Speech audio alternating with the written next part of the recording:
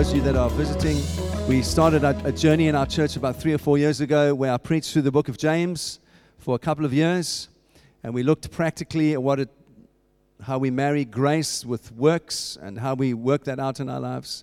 We also looked at Galatians. I preached through Galatians for more than a year, just trying to understand the gospel, what the gospel means, what the gospel looks like, and how that affects our lives.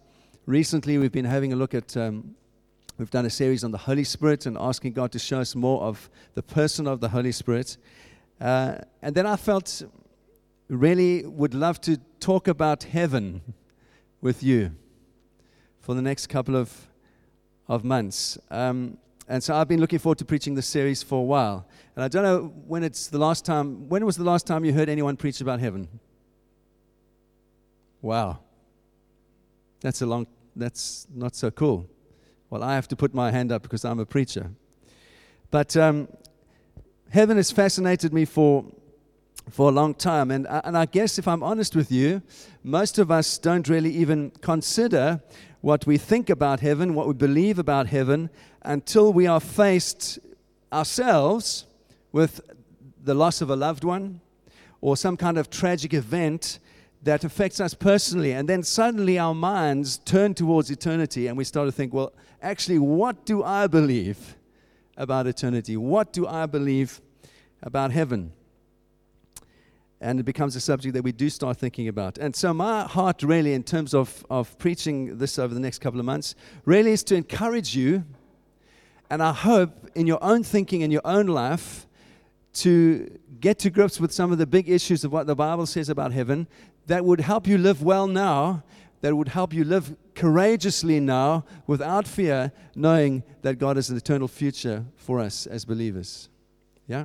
And I think, 6 or 7 years ago now, I lost my mother to cancer. And one of the, fortunately, Helen and I we were with her for a couple of weeks before she died. And it was, for me, it was a heart-wrenching time as a son. Because when she died, my mum, she weighed little more than 30 kilograms. And I'd seen her get eaten up by this cancer and her body shrivel and die. And I remember one time we were nursing her, and she stood up. She wanted to go to the toilet, and I was so weak, she just passed out, and we had to catch her so that she didn't fall on the shower floor. These kind of things motivate you to think a little bit about eternity. And I guess that really, if I'm honest with you, that's where the journey started for me. Or maybe I can put it like this. Perhaps you haven't really thought about it very much until you get a pet in your family. Anyone got pets here? Well, what happens the first time that your beloved Marmaduke the cat passes on to eternity? Or your favorite dog dies? Or if you were like me, we had a Syrian hamster called George, who was a delightful addition to our family. And when our boys were very small, they loved to play with little George. And then one day, he was curled up in his little ball, and we realized that he was quite stiff and wasn't moving anymore. And then I had to have the conversation with my boys about what had happened with George, the hamster. It's going to confront us all sooner or later, and many things in our lives are very different. Your experiences are very different to my experiences. We've had different backgrounds, different cultures, but two things we all share. We are born, and one day we're going to die. All of us have those two experiences in common. And so I hope that you will be encouraged as we have a look at some of these things in terms of what the Bible says. I had a look on Google this last couple of weeks, and it's fascinating if you just Google heaven, how much stuff comes up. There are hundreds of books. There are many people writing different things about heaven. There are hundreds of different views. In addition to that, there are all these stories that people write down about near-death experiences. People claiming that they've died and gone to heaven and come back, and then they put something up on YouTube about what heaven looks like or what they experienced. You add into that Hollywood movies that have been made about heaven, And what you end up with is really confusing, complex kind of mishmash of stuff about heaven that we are supposed to wade through and try and make sense of. And many people ask questions about heaven like this. Who will be there? That's a big question for people, isn't it? Who's going to be in heaven? Will I be there? What will it be like? How will I know what it's going to be like? So some people ask those kind of questions. There's a whole bunch of other Christians that say things like this. They ask an entirely different question. They say, shouldn't we rather be focusing on life right now and living right now well and living for the kingdom now and making God's kingdom come on earth now? Let's not worry about heaven up there. Let's get it right now. And so I would answer with those people, absolutely, yes. Let's live passionately to see God's kingdom on earth as it is in heaven. But my conviction is that we have to get a strong understanding of what the Bible means when it talks about heaven. And once we do that, we can get a firm grip on how we should live now when we're living with the correct perspective of eternity. And so if we are going to be heaven people, those that are consumed with God's future for us, it's going to help us live well now. And that really is my heart for this series. And so to answer some of these questions, and there are many questions that people have about heaven, I'm going to use three main texts, all right? The first is the Bible, the Scripture. We're going to spend time looking at what the Bible says. The second is a number of books I've been reading over the last couple of months. A guy called Scott McKnight has written a wonderful book about heaven, and I'm going to use some of his thoughts as an outline for this series. And then there's a guy called Randy Alcorn who's written a big, thick tome like this on heaven, and I'm going to use some of the things out of that to flesh out some of the thoughts that I have for you. But let me start by saying this, and this is a journey. Can I just say, I cannot possibly in a half an hour this morning answer all your questions about heaven, and it's going to take months, all right? So we're going to look at it systematically and slowly, and that's how we do it in this church. And so please, if you have questions, write them down, and if you'd like to give them to me, I will try and answer them as we go through the series. But let me start by saying this, that talking about heaven excites the imagination of many people, from children to atheists, authors, movie stars, and ordinary people like you and me. And all of these people imagine something that they think heaven is. And I love what C.S. Lewis says. C.S. Lewis is one of my favorite. He's one of my heroes. And he says, as he's talking about heaven, he says this: these are all guesses, of course, only guesses. If they are not true, something much better will be. I love that.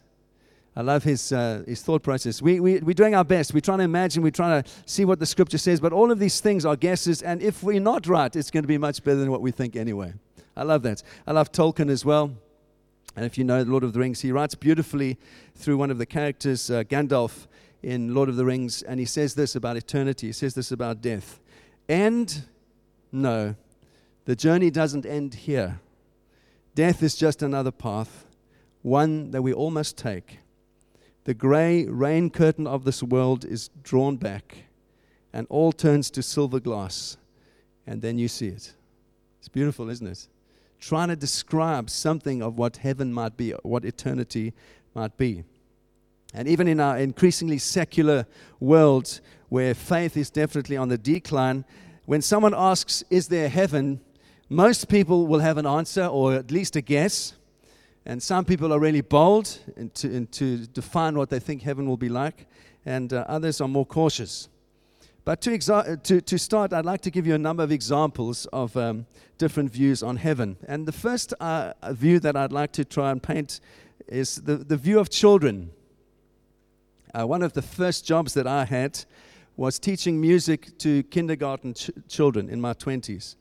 And I learned then that children are brilliant. They have the most insightful things to say at age 3 and 4, if you'll just listen to what they have to say. And so I just remember one of my examples from my own family is my son Jesse. When he was 4, we had a visiting preacher in our church that some of you have met called Pete Howard Brown. And he was staying with us, and Jesse was lying on the floor playing with his Lego, turned onto his back, and he looked Peter, who's about 6'4", he looked him in the eye, he was lying there, he said, "Peter, do you know why we die?" So Pete said to him, no, Jesse, why do we die? And he looked at him and said, because it's part of life. Which I thought was a brilliant answer for a 4-year-old. He had been thinking about dying. Well, it's just part of life. It's just part of this process that we go through. And when you talk to children often, they think of heaven as filled with the things that make them happy. So for our boys, over the course of their lives, heaven probably, when they were 3 or 4, would be a place of boxes and boxes of Lego that they could just play with for hours and construct for hours. Why? Because for them, heaven is a place where happiness is, and what makes them happy is Lego. So therefore, heaven must be full of Lego, surely. You hear what I'm saying? I read the story this week of Dietrich Bonhoeffer. Many of you know Dietrich Bonhoeffer. He was a famous theologian who was martyred for his faith in World War II by Hitler. And he grew up with a twin sister called Sabine. And they would, every night before they went to sleep, they had this little process that they did. They slept in separate bedrooms, and they would tap the wall. And when they tapped the wall, it was a reminder to them to think about a heaven and eternity. And why was that? Well, because their older brother in World War I was a guy called Walter, and he was killed in the First World War. And it really impacted on their family, and it was an unbearable shock for Bonhoeffer's mother. And so the atmosphere of their home was directly affected by Walter's death. And so Bonhoeffer, when he writes later, he says that he became obsessed with dying a good death because of what he had seen through Walter's life. And so they tapped the wall just to remind themselves, we want to think about eternity, we want to think about the future. Now, not many children grow up with that kind of mindset, with that kind of view. But there's a couple of examples for you of what we can learn from children. Well, what about atheists? You know, we're told more and more that our culture is more atheistic and more secular. How do atheists think about heaven? Well, I read an example this week in one of the books that I was reading, Scott McKnight's book, and he writes a story of an atheist, a guy called Julian Barnes, who wrote a book called The History of the World in 10.5 chapters. And in this book, he pokes fun. He lampoons people who think they know about heaven. And so he imagines, in response, he imagines his own kind of heaven. And so in this kind of imagined place, he has breakfast in bed multiple times a day. He takes long, long baths. He does everything on his bucket list. He goes on cruises. He explores the jungle. He paints perfectly. He falls in love many times with many different women. He meets famous sports people. And in all of this process, he begins to notice that there doesn't seem to be any God in heaven. And so he has a guide, someone who's taking him around heaven, a woman called Margaret, this imagined guide taking him around heaven. And he asks her, he says, Margaret, I don't want to sound ungrateful, but where is God? To which she replies, God? Do you want God? Is that what you really want? And he responds, I didn't think it depended on me in any way. And she replies, of course it does. Heaven is democratic these days. Or at least it is if you want it to be. What do you mean democratic, he says. Well, we don't impose heaven on people anymore, she says. We listen to their needs, and if they want heaven, they can have it. If not, not. And then, of course, they can get whatever kind of heaven they want. So he says, and what sort of heaven do they really want on the whole? She replies, well, they all want a continuation of life. That's what we find, but much better. So he says, oh, you mean more sex, golf, shopping, dinner, meeting famous people, and not feeling bad about any of it? And so this kind of picture that Julian Barnes is painting, this kind of atheist view of heaven, is really an honest description, I think, of much of how people think about and speculate about heaven. And it's good that we face that as Christians, because it does force us to take a deeper look for ourselves and ask this question, is heaven really nothing more than the projection of everything that we enjoy here right now? Is that really what heaven's about? Is it just projecting on into eternity what we really like most about the things that we enjoy on earth right now. And I suspect there are many people that really share that view of Julian Barnes. People dream of heaven being the fulfillment of their longings, their best wishes, the healing of their hurts, the answer to all of their questions. They think of heaven as more delicious food, more outstanding sex, more possessions, more reunion with friends, more money, more glory, more pleasure, more. That's how people really think about heaven. So that's an atheist view. Well, what about some authors? Well, there's a novelist called Karen Zacharias, and she says this: "To me, it's hard to visualize heaven. To be honest, streets of gold and gated communities don't really interest me much. And I only want a mansion if there are staff like on Downton Abbey to take care of it. My idea of heaven would be home at the end of a small dirt road on a bay, a place surrounded by white roses, a porch for thinking and pondering on, and birds, mockingbirds, redbirds, bluebirds, many birds." She's obviously an American lady. Now that's a picture that I think many introverts share, isn't it? Heaven would be a little spot in a little cottage on the bay, on the beach somewhere with quiet. That is heaven. There's another writer that you know, I'm sure, Ernest Hemingway. He was a kind of macho guy in the 20s and 30s who wrote some wonderful books. But he wrote a letter to Scott Fitzgerald, who wrote The Great Gatsby in 1925. And listen to what he says about heaven. He says, "To me, heaven would be a big bull ring with me holding 2 seats and a trout stream outside that no one else was allowed to fish in, and 2 lovely houses in the town. One where I would have my wife and children and be monogamous and love them truly and well. The other, I would have 9 beautiful mistresses on 9 different floors. And then there would be a fine church like in Paploma, where I could go by on the way and confess on the way from one house to the other. And then I would get on my horse and ride out with my son to the bull ranch and toss coins to all my illegitimate children that lived along the road." Well, at least he's colorful. At least he's funny, even if you don't agree with his view on what a man should be.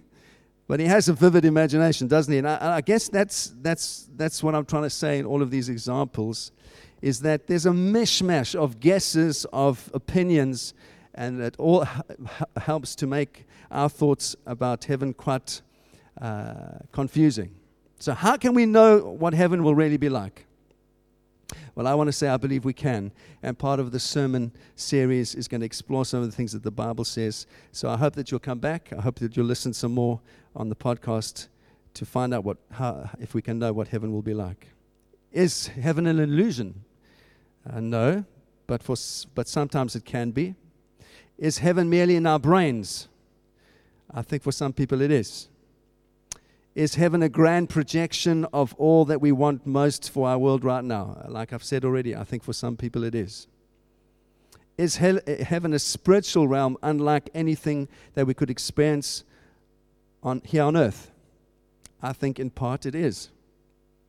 Can we know who goes and who doesn't go? Yes, we can. Is there a way of knowing more about heaven in detail? Yes, there is, and that's part of what we're going to explore together. What about all these near-death experiences that you read of and hear people writing about, and some are tempted to fabricate? Well, we'll look at some of those as well. But before we try and answer the detailed questions, I would like to spend the rest of this morning just starting to sketch for you some of the big things that the Bible says about heaven. Because for me, it's most important that we get our view as Christians about what heaven is from the Scripture. And then after I've done that, over the next couple of weeks, I'm going to look at 6 wonderful promises that the Bible says we can be certain of about what heaven is going to be like. And I hope that will enable you in your thinking to frame some of the other questions with those 6 big columns in place. And then you can start to answer all the other questions. Will animals be in heaven? Will I recognize my family? all that kind of stuff that people ask all the time. We can frame those smaller questions once we have the 6 big things in place. And so that's where I'm going to continue this morning. And the first thing, the big question I would like to ask us to consider is simply this. Have you ever wondered where you get your ideas about heaven from? For example, where did anyone get the idea that heaven would be playing harps or singing all the time? Or that heaven would be like some glorified eternal church service? Where did we get the idea that heaven would be flying around like angels? Take a minute right now to consider your most beautiful, precious idea about heaven and ask yourself this question: where did you get it from? You're all doing that in your minds right now. Because I have a favorite thing of heaven. I love the Mediterranean. I love food. I love wine. And one of my favorite ideas is that heaven is going to be like the most beautiful, balmy, cool summer's evening overlooking the most glorious vineyard you've ever seen. And as the sun begins to set, there's a cool breeze that begins to blow. I'm sitting with all of my family and friends overlooking this turquoise sea, enjoying the warm sun, snacking on cheese and olives, and enjoying the sound of the ocean and the smell of ozone and salt in the air. That, for me, is heaven. You might think, well, I don't think that's heaven at all. But as I think about it, I have to admit that this idea comes from many wonderful experiences that we have had with my friends and family over many years, where we've experienced those very things that have become very precious to us. So where do you get your ideas from heaven from? And when I was thinking about this, I have to say, we certainly get our ideas from what heaven's going to be like from our parents, absolutely. From pastors and teachers, absolutely. From the internet, most certainly. From our own experiences and experience of others, yes. From our hopes and our dreams and our expectations, yes. Even from great writers of the past, people like Dante and Milton and Bunyan that have affected our culture, we don't even know we've absorbed those things, but we have in our views about heaven. From movies, absolutely. From the Bible, I'm not so sure. Let me just take a moment to justify what I've just said. If you look at the classic creeds of the Christian faith, now the creeds have been written down by great thinkers in church history just to help people to understand what Christians believe, the basics of the faith. Those creeds, and there are 3 of them, have very little to say about heaven or hell, which is very unhelpful if you're trying to help Christians understand what they believe. And so the granddaddy of the creeds is the Apostles' Creed. And if you know the Apostles' Creed, one of the things the Apostles' Creed says is that Jesus descended into hell and ascended into heaven, and he now rules, and that he will come again to judge the living and the dead. And the last 2 words of the creed affirm that Christians believe in life everlasting. That's the Apostles' Creed. We believe in life everlasting. Well, you might be forgiven if you looked at that like I did and said, is that it? Is that the best we get? We believe in life everlasting. Is that all that the apostles have to say about eternity? We believe in life everlasting. Well, that's great, but it doesn't tell me much about heaven. The most complete creed that we have is the Nicene Creed, which when you look at it, it says very little more. It just says, and I look for the resurrection of the dead and life of the world to come. So it expands life everlasting into life of the world to come. And that's it. Nothing more. And then we have the Reformers who come along centuries later, and after the Reformation, they write the Westminster Confession. And they say this: for then the righteous will go into everlasting life and receive the fullness of joy and refreshing which comes from the presence of God. Now, I love the Reformers. They're my heroes. But even the Reformers aren't helpful. They don't say much more than the Apostles or the Nicene Creed. They simply enlarge it a little bit more, by adding, we will experience fullness of joy and refreshing in the presence of God, which is wonderful, but it's not very helpful to know what heaven is like.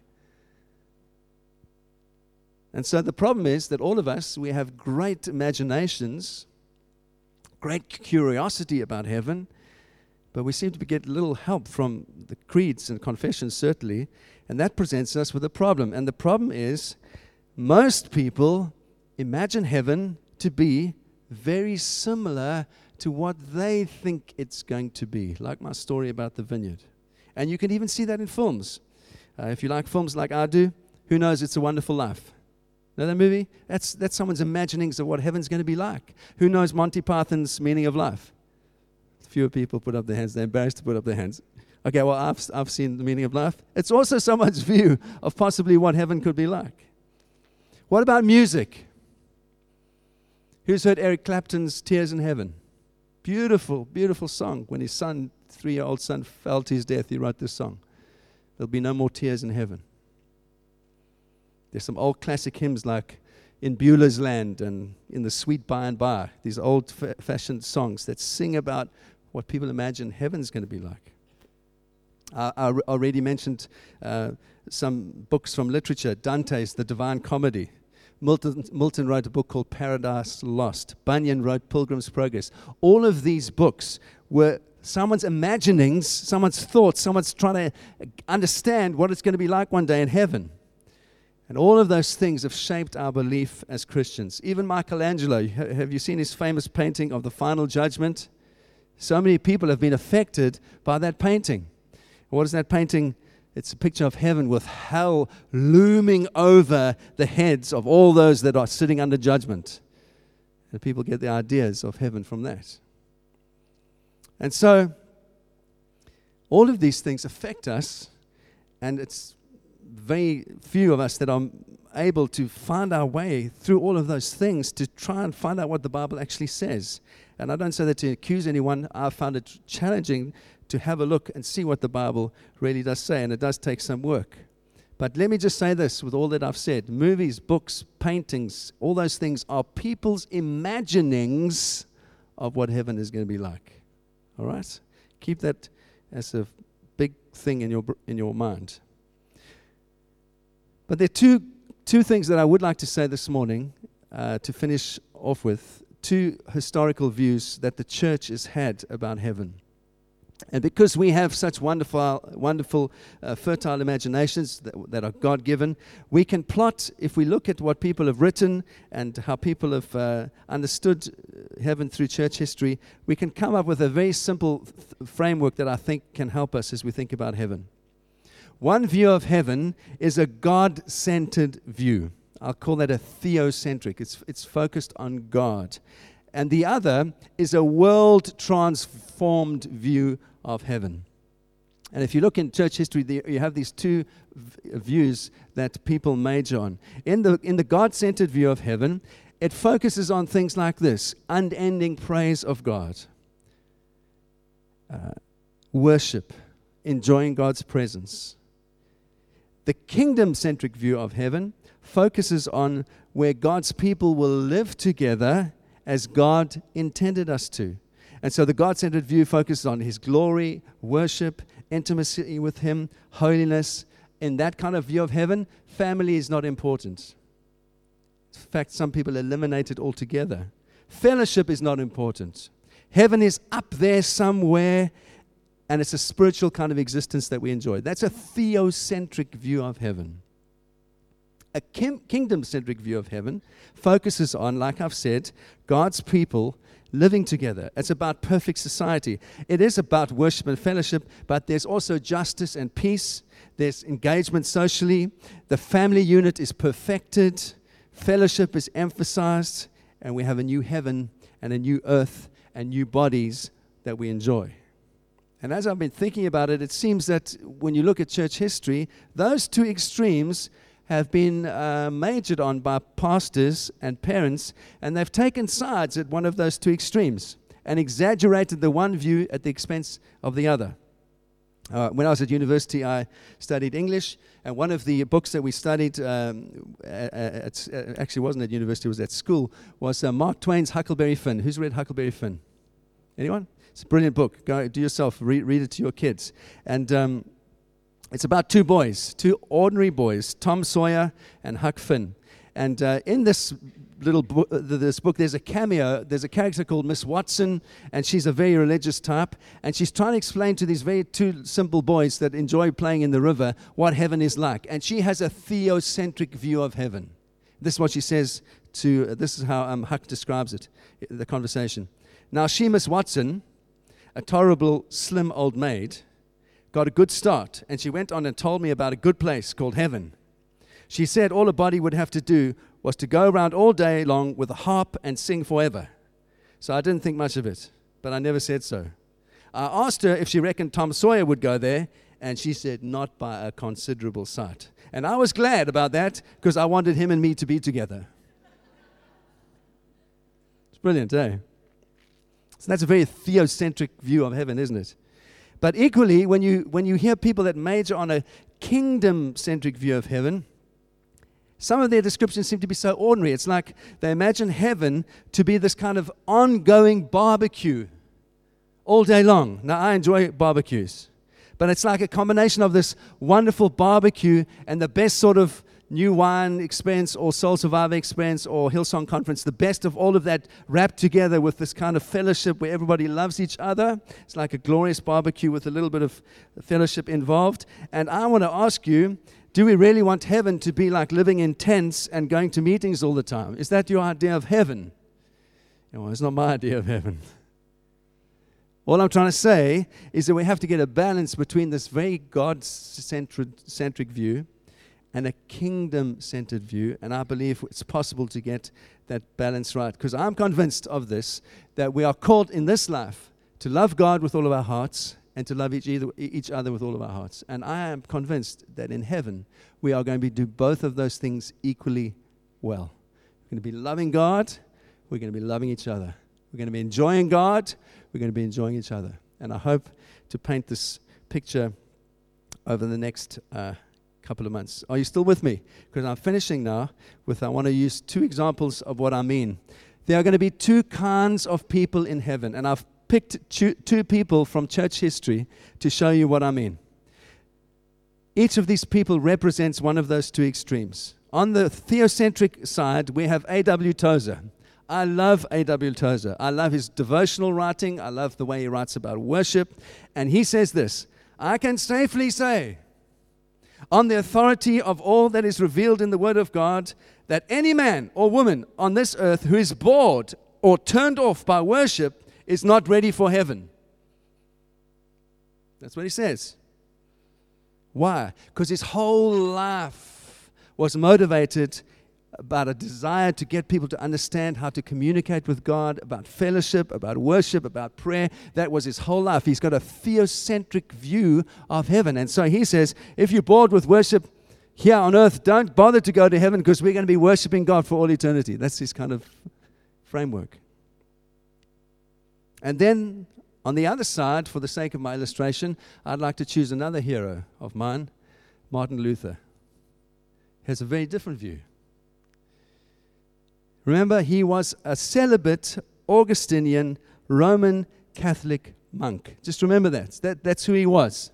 Celibate, Roman Catholic, beat himself with a whip, fasted, prayed.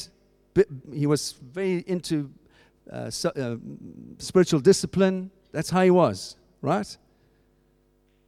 Then he has a revelation of God's grace as he's reading Galatians. And he starts a revolution. He puts on the doors of the cathedral his manifesto in Latin that no one can read. Within 2 months, it's been translated from German into English. It's gone all the way around the known European world in 2 months. And it changes everything. He understands the grace of God. And one of the things that it changes is that he began to say converted Catholic priests could marry. So I hear you ask, who did he marry? Well, I'm glad you asked that question because it's a really cool story. So here's the story. In the nearby town of Torgau was a respected citizen called Leonard Kopp, a member of the town council and a former tax collector for the town. And he had a contract to deliver barrels of smoked herring to a cloister in Nymschen, which housed 12 unhappy nuns. Exactly how Kopp did this is unknown, but somehow when he arrived, his canvas-covered wagon seemed to be carrying 12 barrels of smoked herring. And when he left, the wagon seemed to be loaded with 12 empty barrels underneath the canvas. But they were not empty. 2 days later, 9 nuns, 3 returned to their parents' homes, were delivered to Martin Luther's doorstep, and it was his job to find either positions or husbands for them. Someone has pointed out, these nuns had been trained to do little more than sing and pray and get themselves ready for theocentric heaven.